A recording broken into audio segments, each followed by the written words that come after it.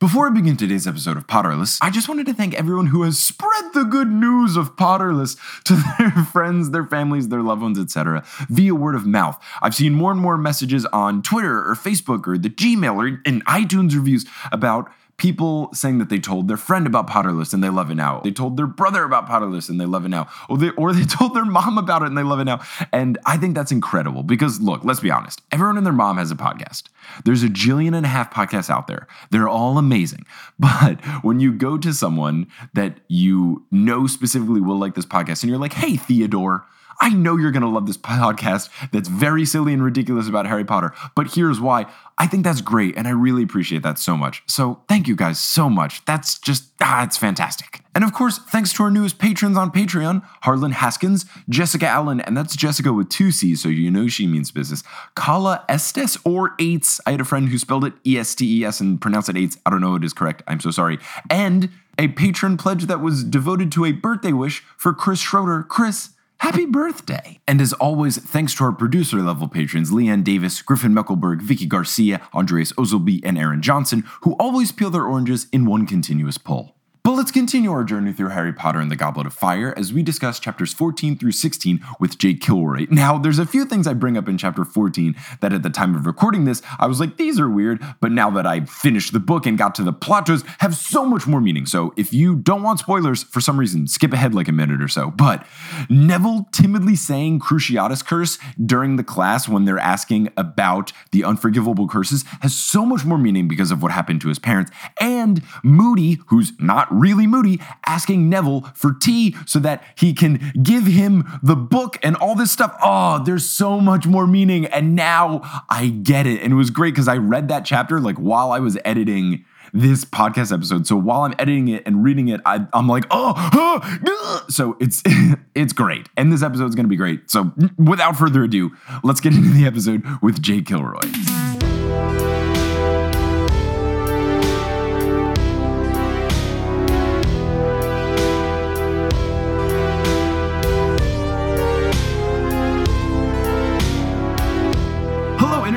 Thank you so much for tuning in to another episode of Potterless, the tale of a 24-year-old man reading the Harry Potter series for the first time. My name is Mike Schubert, and I am joined by the beautiful, used to write for Playboy man himself, Jake Kilroy. How's it going, bud?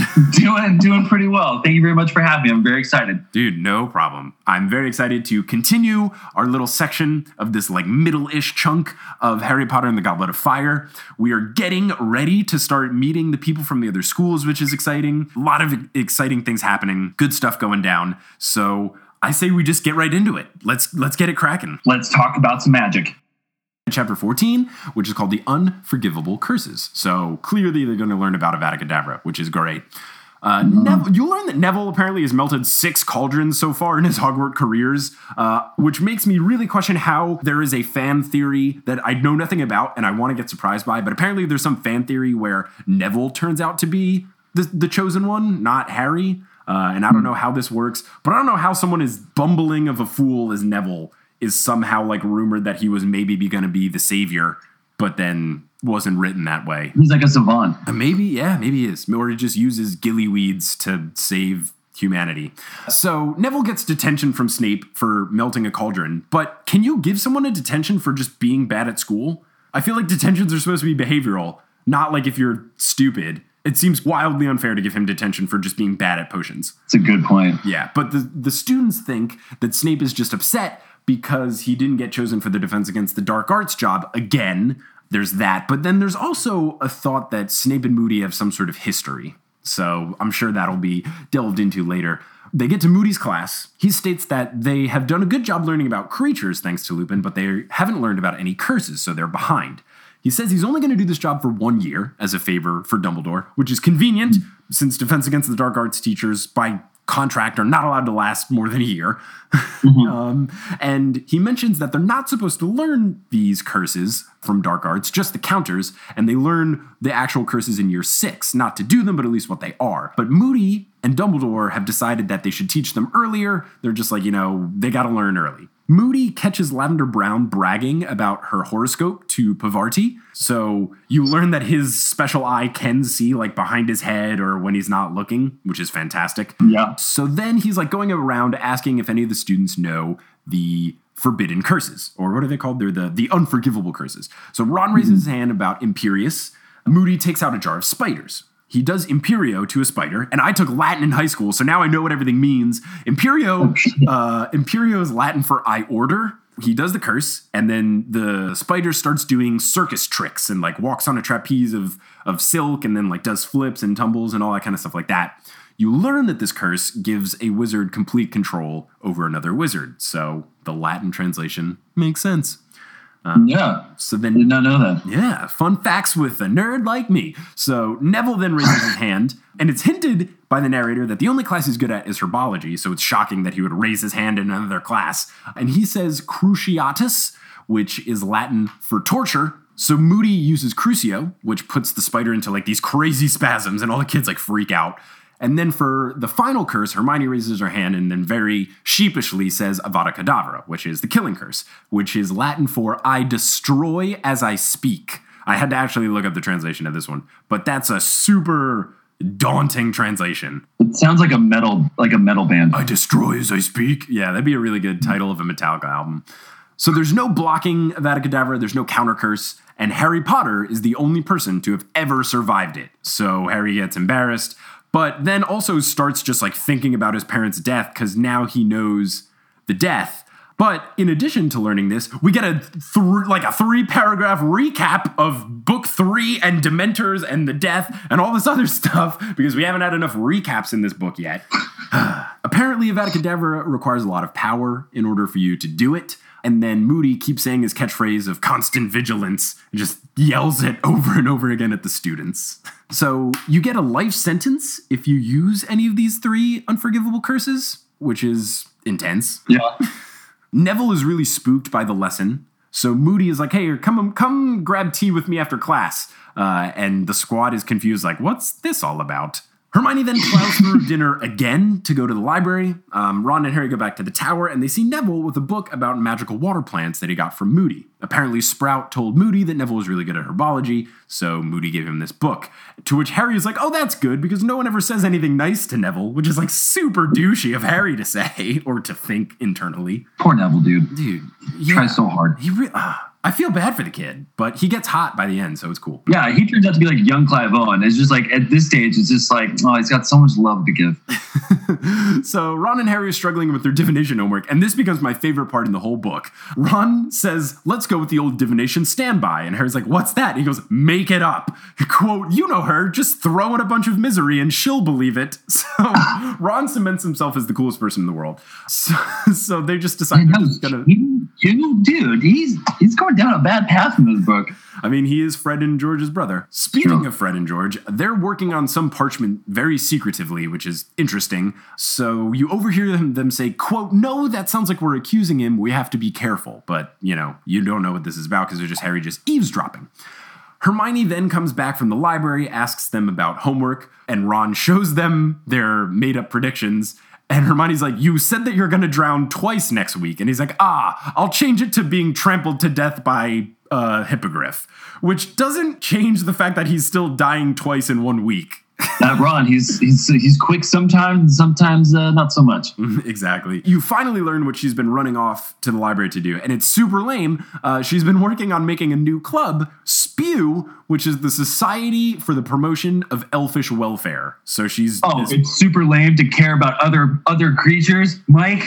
It's super lame when it seems like that is their purpose on life, and that is literally what every single person tells her when she tells them about the club. Everyone's like, yo, house elves like helping people. It's what they do. But then there's some like Dobby. And also, how many slave owners would be like, oh, no, they love working. I feed them. That's true. I mean, I do think slave labor is terrible. I just was really annoyed by Dobby, so I have no sympathy for house elves. He was so annoying. God, I love Dobby. I know everyone does, but he was such a piece of shit in the second book. I don't know. He must have a huge turnaround.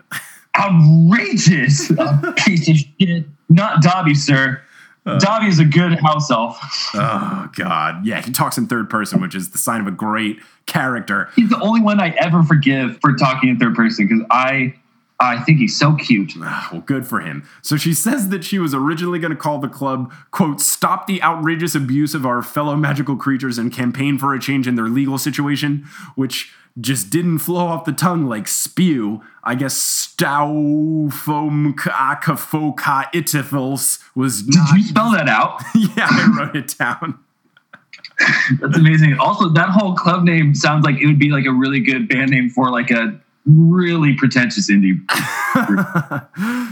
So Hedwig finally returns with a letter from Sirius, and the basic summary of Sirius's letter is like, "Oh shit, I'm on my way." And Harry then gets really concerned because he's like, "Oh no, like I didn't want to make Sirius come back and maybe get caught." But Sirius is like, "Yeah, your scar hurting plus a bunch of rumors that I've heard, plus Moody getting a job, all points to bad signs," meaning that Dumbledore is reading the signs, and now Harry's like really upset. And he's worried that he's going to get in prison. He's, really like angry and angsty and like goes to bed angry. And that's the end of the chapter. Dude, it's hard to be 14. It really is. So chapter 15, Beaubaton and Durmstrang. Harry Potter writes a dumb note to Sirius that is like, "Just kidding, my scar didn't hurt. I probably just dreamed that." He goes to Hedwig, but Hedwig is being really sassy because last night Harry didn't feed Hedwig for flying back, even though there's an owlry with owl food up there. So Hedwig won't deliver a letter, so he's got to use Pigwidgeon, which is fine. So he does that, goes to classes, and apparently classes across the board are just getting really hard. Moody, in his class, puts the Imperious Curse on people so that they know what it feels like. And one by one, everyone is just like completely wrecked by it, except for Harry Potter. Of course. So he's so strong. He's so strong. So Harry hears voices. He hears Moody's voice trying to tell him to do stuff, but then he hears this other voice that just questions them. Like Moody's like, "Jump on the desk." And then this other voice is like, "I don't think I want to." And it's like, "Why would I do that?" It's like, "Jump on the desk, jump on the desk." And this other voice is like, "Nah, I don't think we should." So then Harry gets caught in between jumping and not jumping. And he does a half jump and rams his knees into the desk and breaks both of his kneecaps. Just obliterates his kneecaps, apparently, which seems really intense for just hitting your knee on a desk to break both of them. He doesn't actually break them, right? He feels like he did. Okay, maybe it feels like he did, because you're right. He doesn't go to Pomfrey after, so he must not have actually broke them, but still, a little terrifying. If he, maybe he did and just fuck it, I'll just rub some dirt on it. I'm Harry Potter. Get fucked. Get stuffed. Get stuffed. So Moody's really proud that he's "Oh, look, Harry started to resist it. That's really cool." So then, let's see. You find out that Harry and Ron get top marks in Trelawney's class for their bullshit homework, which is amazing. And she's so proud of them that she asks them to do it for the next month as well. And Ron is like, "Crap, I exhausted myself thinking of ways to die. I gotta write some other stuff." And one thing I don't quite get is that if she believes that they're doing this accurately, does she just think that they're wrong? Or does she believe that they're gonna die in the next week? I don't quite get why she's not calling that, either recognizing that as bullshit or concerned, because if they're doing it correctly, then they are foreseeing their actual death in the next several days. I just think she doesn't care. She just really loves misery. She's a bad teacher, dude. Horrible teacher, horrible professor. I don't know how she got a job and has tenure. She's horrible. I guess she's not turning anyone into a ferret and beating them. So I guess she's not abusing students. The students then see a note in the Great Hall about the Triwizard Tournament. It says that the people from the other schools are going to come on October 30th. And then on October 31st, they're going to announce who gets picked for the tournament. Cedric is rumored to be entering. Ron is like, not him. He's such a pretty boy. Hermione defends Cedric. And then Ron is like, you only like him because he's hot. She's like, I don't do that. And then he does a fake cough to say Lockhart, like the Lockhart, yeah. Which is great. Ron is just doing all the good cough moves. The classic go-to. So solid. So the cleaning of Hogwarts is really intense in preparation for the guests. Decorations are on fleek. McGonagall tells Neville to not tell people how bad he is at magic. A professor tells a student, don't let people know how shit you are. What the heck is going on? Yeah, dude, they're really straight up with everyone. So brutal to Neville. Fred and George say something suspect about giving someone a letter, but then again, it's only overhearing, so you don't know what it's about. And then they start talking with the squad about the tournament. Hermione starts talking about history, and then they start making fun of her for being a nerd. She's like, guys, it's all in Hogwarts a history. But then she goes on this thing where she says, which actually should be renamed a highly biased and selective history of Hogwarts, which glosses over the nastier aspects of the school, which is like a great social commentary on textbooks. So good. In every history book, like, America's amazing and was never at fault for anything. No, the Native Americans just gave us the land. It was like a birthday present. And the Vietnam War just didn't happen. Yeah. That's the thing is like, dude, Hermione's got so many good ideas, and she's a truth sayer. She really is. Hermione then is being really annoying, trying to get people to join Spew. The twins try to convince her that the house elves are happy doing this. They're like, we've snuck into the kitchen before. They seem really happy. Sirius then has another note come in, and he's like, yo, nice try, Harry. Don't worry, I'm super hidden. Good job to keep switching owls. You should keep doing that. And Hedwig's sassiness turned out to be a blessing in disguise. But he's basically saying, like, I'm going to help you out. Don't worry. I'm going to be fine.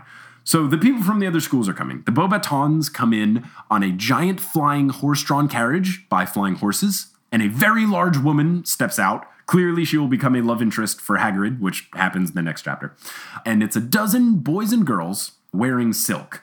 They're not dressed cold enough. They're all like shivering, and they seem to like not enjoy being there.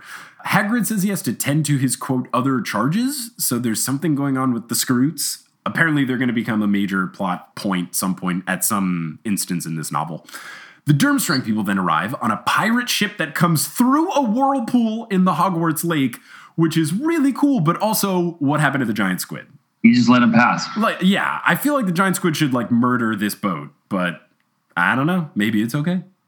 I do wonder how much control they have over the giant squid. Because they have no control over the freaking Whomping Willow. The Whomping Willow just murders everything. That thing's rogue as fuck. So the giant woman's name is Madame Maxime. The head of Durmstrang comes out. He has silver hair and a fancy silver jacket, and his name is Professor Krakaroff, which is a beautifully Russian, Eastern Europe, whatever name. They say his voice is, quote, fruity and unctuous, which is basically being like suave and like maybe evil.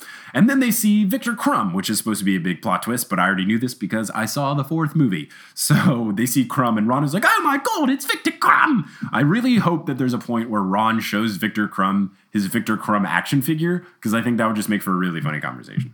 Wait till you get to the several page sex scene between Crumb and Ron. It's aggressive at best. Tight, so excited. And then chapter 16, the Goblet of Fire, the final chapter we will be covering in this episode. So the Beauxbaton students are like really snootily meh about Hogwarts when they get inside. They like think it's ugly and are still shivering because they didn't prepare to be in Scotland. It's in Scotland, right? Hogwarts? Yeah. Is it in England? Where is it? I thought it was in the English countryside, but now I'm doubting what I know. Scotland is technically in England, right? Hey, Editing Mike here. Sorry for misspeaking here. I meant to say that Scotland was in the United Kingdom, not England. I now am aware of how the whole UK breakdown works, and I misspoke here, and I'm terribly sorry. Anyway, back to the podcast. Wait, no, because they take a train there. Yeah. So if they're leaving from London, imagine. I don't know, it's in the UK. They're clearly not prepared for the weather of the UK, but they should have known that. But they're French, so they're stubborn. That bring you back? Oh, dude. Does bring me back. Remember that time we went to France and we went to the raclette party, which is literally a party where it's like fondue, except you melt cheese in individual spatulas and then pour it on top of meat or bread or potatoes, and it's the greatest thing in the world. Dude, it was one of the best nights of my life. I think I did the math of how much cheese I ate, and I think I ate like 2.5 pounds of cheese that night. Oh, Jesus. I'm like almost afraid to do the math because I'm scared of how disgusted I'll be at myself. It was rough. I was happy as hell, but I feel like I tried to like explain how much cheese I ate to someone would like sit me down and just be like, that's fucking reckless, you lunatic. That's too much cheese. It was so good. This is absolutely incredible. I was so glad when you came and you were like you said you're a vegetarian. I was like, oh, please don't be vegan because you will die in France. There's cheese everywhere. Dude, yeah, that was like pretty much my diet when I was there, was just cheese and bread. Yeah. Which, it was a good life. It's a great life. Cheese, bread, and wine. What's not to love?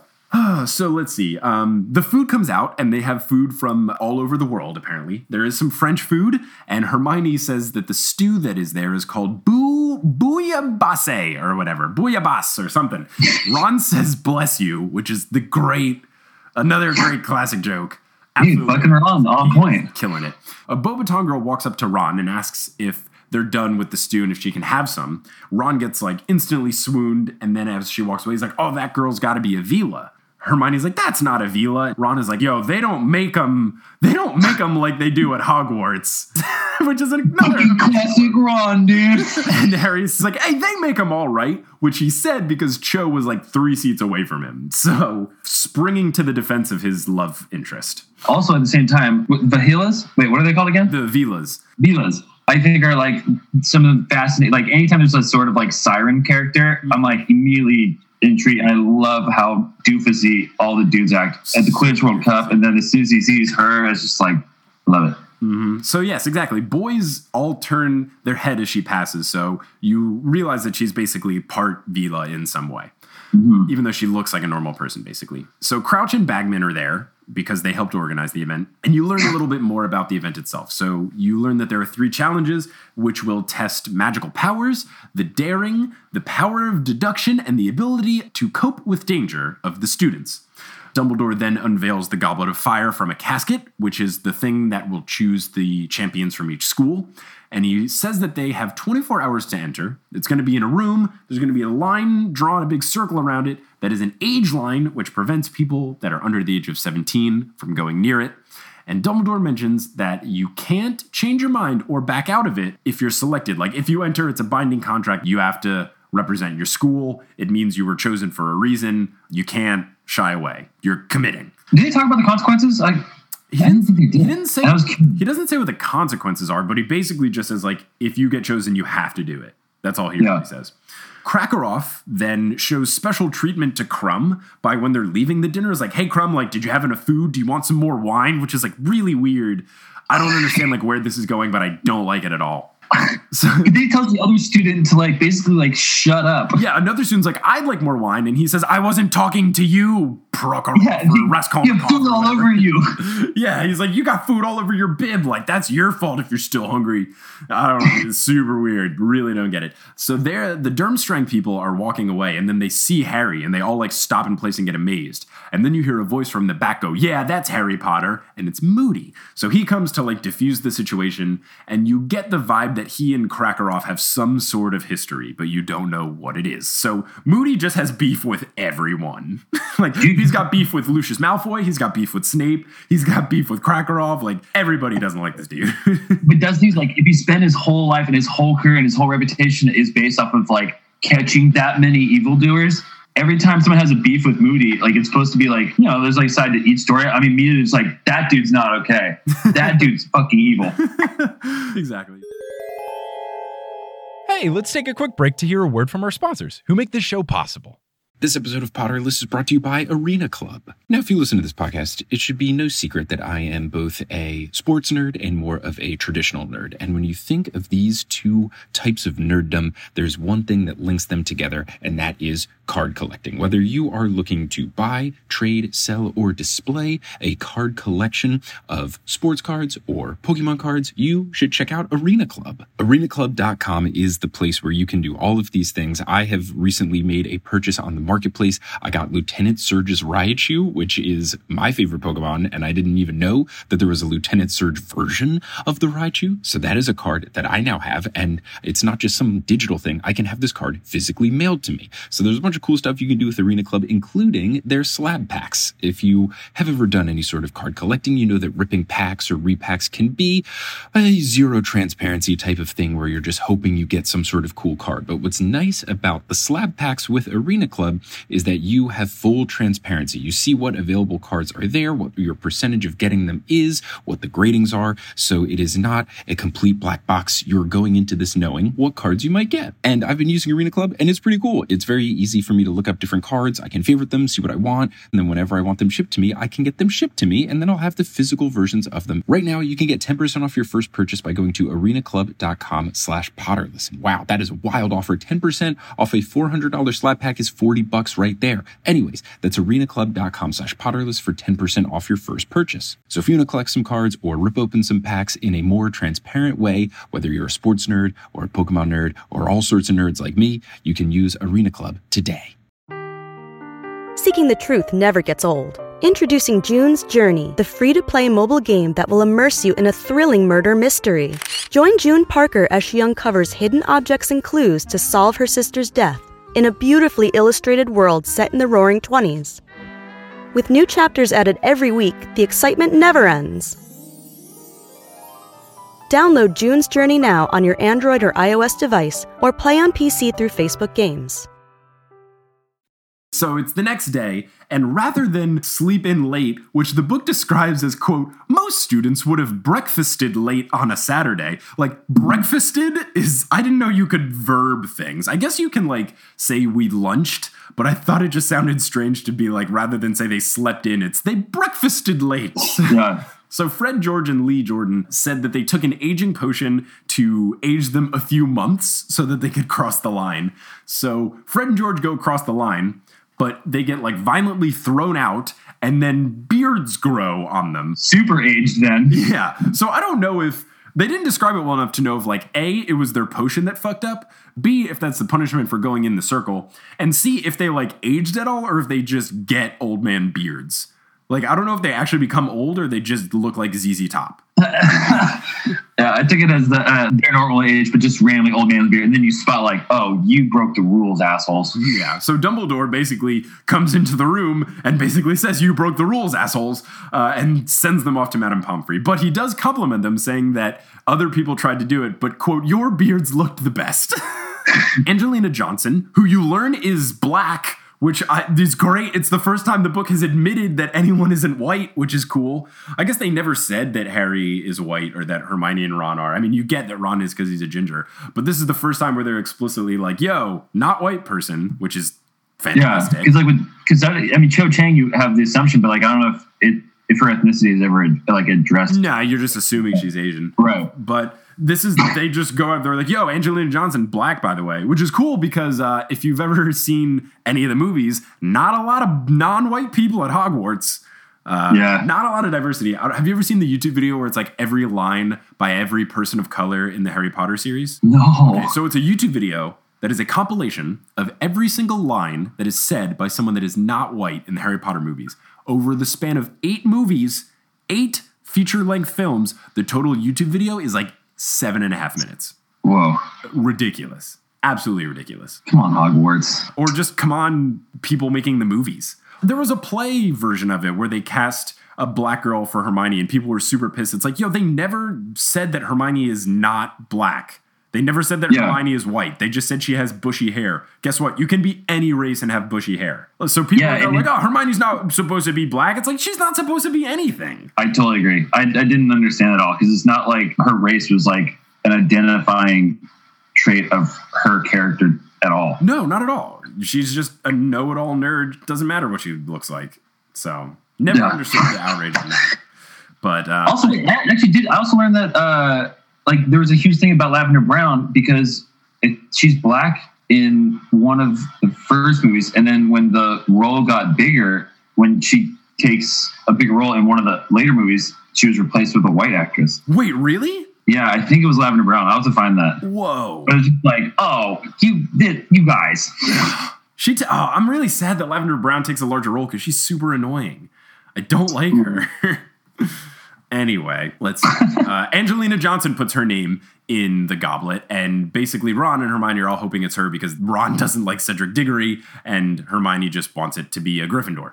All of the Beauxbaton people that came put their names in. All the Durmstrang people that came put their names in, which makes sense because if they came all the way to Hogwarts and then didn't put their names in the goblet, that'd be super weird. Yeah. So Harry, Ron, and Hermione decide that they're going to go visit Hagrid because they haven't done that in a while. And when they go there, he's like all dressed up, obviously to impress Madame, what's her name? Maxine? Yeah, so obviously to impress Madame Maxime, but they, you find that out later, but it's painfully obvious.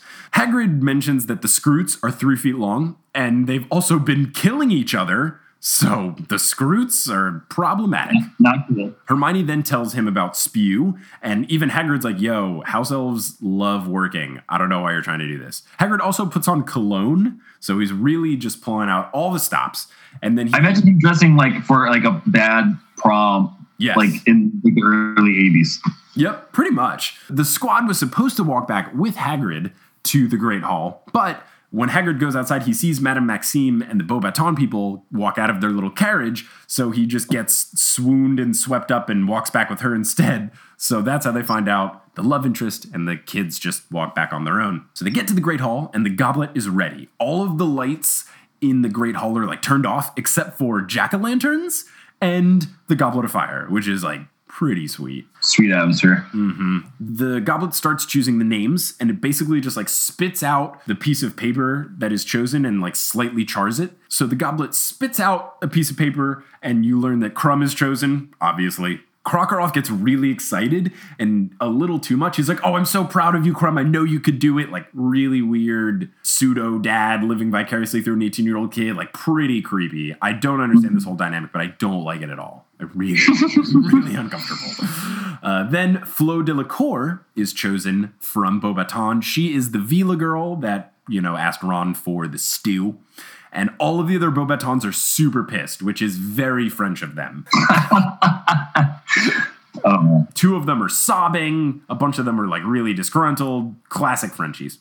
and then the third name comes out, and it's Cedric Diggory, much to the dismay of Ron. So Cedric is the Hogwarts representative. Then Dumbledore starts describing a little bit more. He's like, all right, now that they've been chosen, blah, blah, blah, blah, blah. And then he's interrupted mid-word because the goblet spits out another piece of paper, and Dumbledore just like grabs it without looking at it, puts the piece of paper in front of his eyes, stares at it in disbelief, and then just says, Harry Potter. Holy shit, dude! Inception noise, like, brr, brr, brr, brr, brr, like, and that is the end of chapter 16 and the end of what we will be covering on this episode of Potterless. Jake, how do you feel?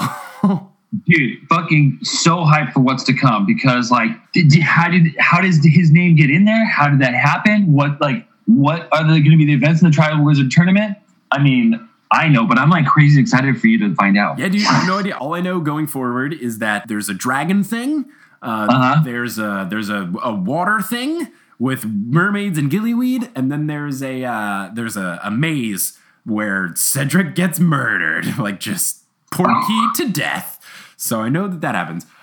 I will say the fourth movie is the stuff that I remember the most because I was the oldest when I was watching the movies, and it was a really good movie. But as I've learned now that I've been watching the movies after I finished the books, the movies leave out a ton of stuff. So even if I remembered the movie 100%, which I don't, I feel like I still would be missing out on a ton of things because they just gloss over so many things. I feel like the third movie was pretty, not that it was poorly done, but so many things were just like glossed over. Like the whole big dramatic thing where you learn like 12 plot twists was just like way too quick and fast and not dramatic at all. I don't know. Yeah.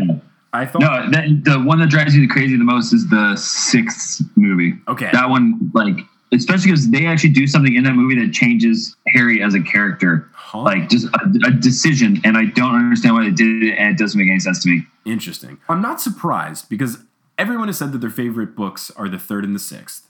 So I can understand why everyone's passionate about that. And the sixth book is like really long. I know that a lot of people have said that they were surprised that the seventh book was broken into two movies, but not the sixth. Because really the seventh didn't have to if you take out all the camping or whatever, which is what everyone hates, which I know nothing about, except they go camping and everyone's pissed. So I'm surprised that they didn't do that for the sixth. Dude, and also the sixth movie focuses more on romance than the darkness that's like surrounding the magical world. Lame. Yeah, but the thing about the fourth book is, which is why it's technically my favorite, is that it starts off very bright and kind of like the first three. Well, the third one kind of goes dark, but the way that the fourth book ends is like when everything shit is real now. Like there are serious fucking dangers now. Yes. I'm excited. I know that like Cedric dies and there's the whole like Voldemort Dark Mark people are there in full force. So I know that like shit gets real. So I'm definitely looking forward to it. I like that things are getting more intense. It's fun. It's definitely better than, the first 2 books, which are basically just episodes of Scooby-Doo. Like, it's nice. It's nice that there is like real consequences and stuff happening and people dying. Ugh. Yeah. Yeah, no, because that's the thing is like it starts off with like it expands it expands the wizarding world, getting to see beyond like just Hogwarts and the goddamn fucking Dursleys. Ugh, yeah, because we have not. Hey, did you know that the Dursleys suck? I don't know if you've ever known this, but they're really bad people and they suck, and they're also fat. And Petunia looks like a horse, just in case you didn't know. God, even just talking about him now makes me so fucking mad. Hey, at least we didn't run into any Quidditch this time. There's no Quidditch. It was beautiful. I'm so happy. That's where we part with. I love Quidditch. What? How? You've never played sports. I mean, well, the thing is, like, to me, it's just sort of like sky hockey or fucking like air soccer. But it's not, because only one person matters. But you can still lose even if you if you're an idiot, if you're a blumber, like a super idiot and your team is atrocious, you have to be down by 160 points. I could have, like, if you don't have like a star player, maybe like a whole but a good rest of the team to like score through the other methods. I mean, like, dude, I was on a JV basketball team that went 1-21, and we lost to a team that only had 4 players on the court in the end. Dude, so the idea, it's like, there's a lot of ways to win in Quidditch. No, there's only one. It's catch the snitch and have more points. That's literally the only way to win. But that's like, okay, catching the snitch scores how many points? 150. So, I mean, like, you can, like, it takes a lot, but, well, I'm glad we were able, at the very end, to work in a Quidditch rant, because it wouldn't be an episode without it. But yes, what you were saying earlier is exactly correct, that this book is fantastic because it takes you out of what we know so far in the Harry Potter world through the Quidditch World Cup and then the Triwizard Tournament. So you get to like a larger scope, and it's like, oh, wow, like bigger, more amazing. There's a lot more to like kind of understand about this world. And then it's like, oh, yeah. And then like teen murder. And it's like, oh, well, that's... and like pretty careless too. Like, it's not even like dramatic. It's just like Lord Voldemort like just drops his ass. Just boom. Yeah. Just straight murks him. Even though, Ron criticized him for it, like, Cedric was pretty. Yeah, he was Robert Pattinson. Like, come on. He's not a bad-looking dude. And, dude, surprisingly chill in the book. Yeah, and he's the only person that goes to Hufflepuff. He's the only person. There's no one else. I know, dude. I saw a video today of Eddie Redmayne. Eddie Redmayne, I guess. Yeah, the guy who's in Fantastic Beasts and where they live and where to look for them, where they exist, where they're located. Such a long movie title. But he talks about like, I have a confession. I'm a Hufflepuff. No, I'm a proud Hufflepuff. And it sounded like someone like introducing themselves at like an AA meeting. It's like, those poor Hufflepuffs, they're so nice and so sweet. Yeah, they're great. And everyone bros. They're so loyal. I don't know why they got so much crap. Like, they're Hufflepuffs, man. What's not to love? They have such big hearts, They really do. Oh, man. Well, speaking of big hearts, I love you, man. And this was great to have you on for the podcast. Good times. Thank you very much for having me. I think this podcast is a terrific idea, and I'm very excited to see your thought or to hear your thoughts with like where the story goes in the next few. I'm excited, man. So yeah, internet, if you enjoyed Jake's presence, you can follow him along. Is it just at Jake Kilroy on everything? I don't know if you have anything in particular you want to sold out. I know. It's just Jake Kilroy. Yeah, you used to have a different Twitter handle, but now it's just your name, you freaking nerd. Yeah, that's the funny thing is I changed it because I started thinking that after I was on your last podcast. Yeah, on Gone in 6 Seconds. I was like, why is it fake book covers? And you were like, oh, it's this thing I did 7 years ago. Oh, maybe I should change it. I spent months and months soul searching after that podcast, dude. Oh, I feel so terrible, but I guess I'm glad I helped you, discover your path. I'm more professional now. So yeah, just Jake Kilroy. Thanks, man. No worries, dude. Happy to help. But yeah, everyone listening, if you want to continue on this journey from Platform 9 3/4, you can subscribe to us on iTunes and SoundCloud. If you want to be super awesome, you can rate us, which does a ton of wonderful things. And thanks, Jake. Thanks for coming along. This is a good time. Dude, the best. Thank you so much for letting me talk about Harry Potter. Oh, no problem, dude. And until next time, as they say in Hogwarts, wizard on. Later, dude. Potter Potterless was created by Mike Schubert, it is hosted by Mike Schubert, it is edited by Mike Schubert, it is produced by Mike Schubert, as well as Leanne Davis, Griffin Meckelberg, Vicky Garcia, Andres Ozelby, and Aaron Johnson, and the music is by Bettina Campamanes. Thank you guys so much for listening. You can find us on Twitter at PotterlessPod, at Facebook.com/Potterless, and you can subscribe to us on any of your preferred podcast apps. Also, if you would like to pledge money in order to make the podcast better, you can head on over to Patreon.com/Potterless. Basically, it's like a running Kickstarter. You pledge money, and in exchange for that, you get bonus content. So, director's commentary, bonus episodes, the new May bonus episode is going up soon. All kind of fun stuff like that is at our Patreon page. And the funds are used for things like new audio equipment or potentially new merchandise that we're going to start making for Potterless, all kind of stuff like that. So if that interests you, head on over to Patreon. If not, no big deal. Not a problem at all. Just thank you guys so much for listening. And until next time, Wizard on!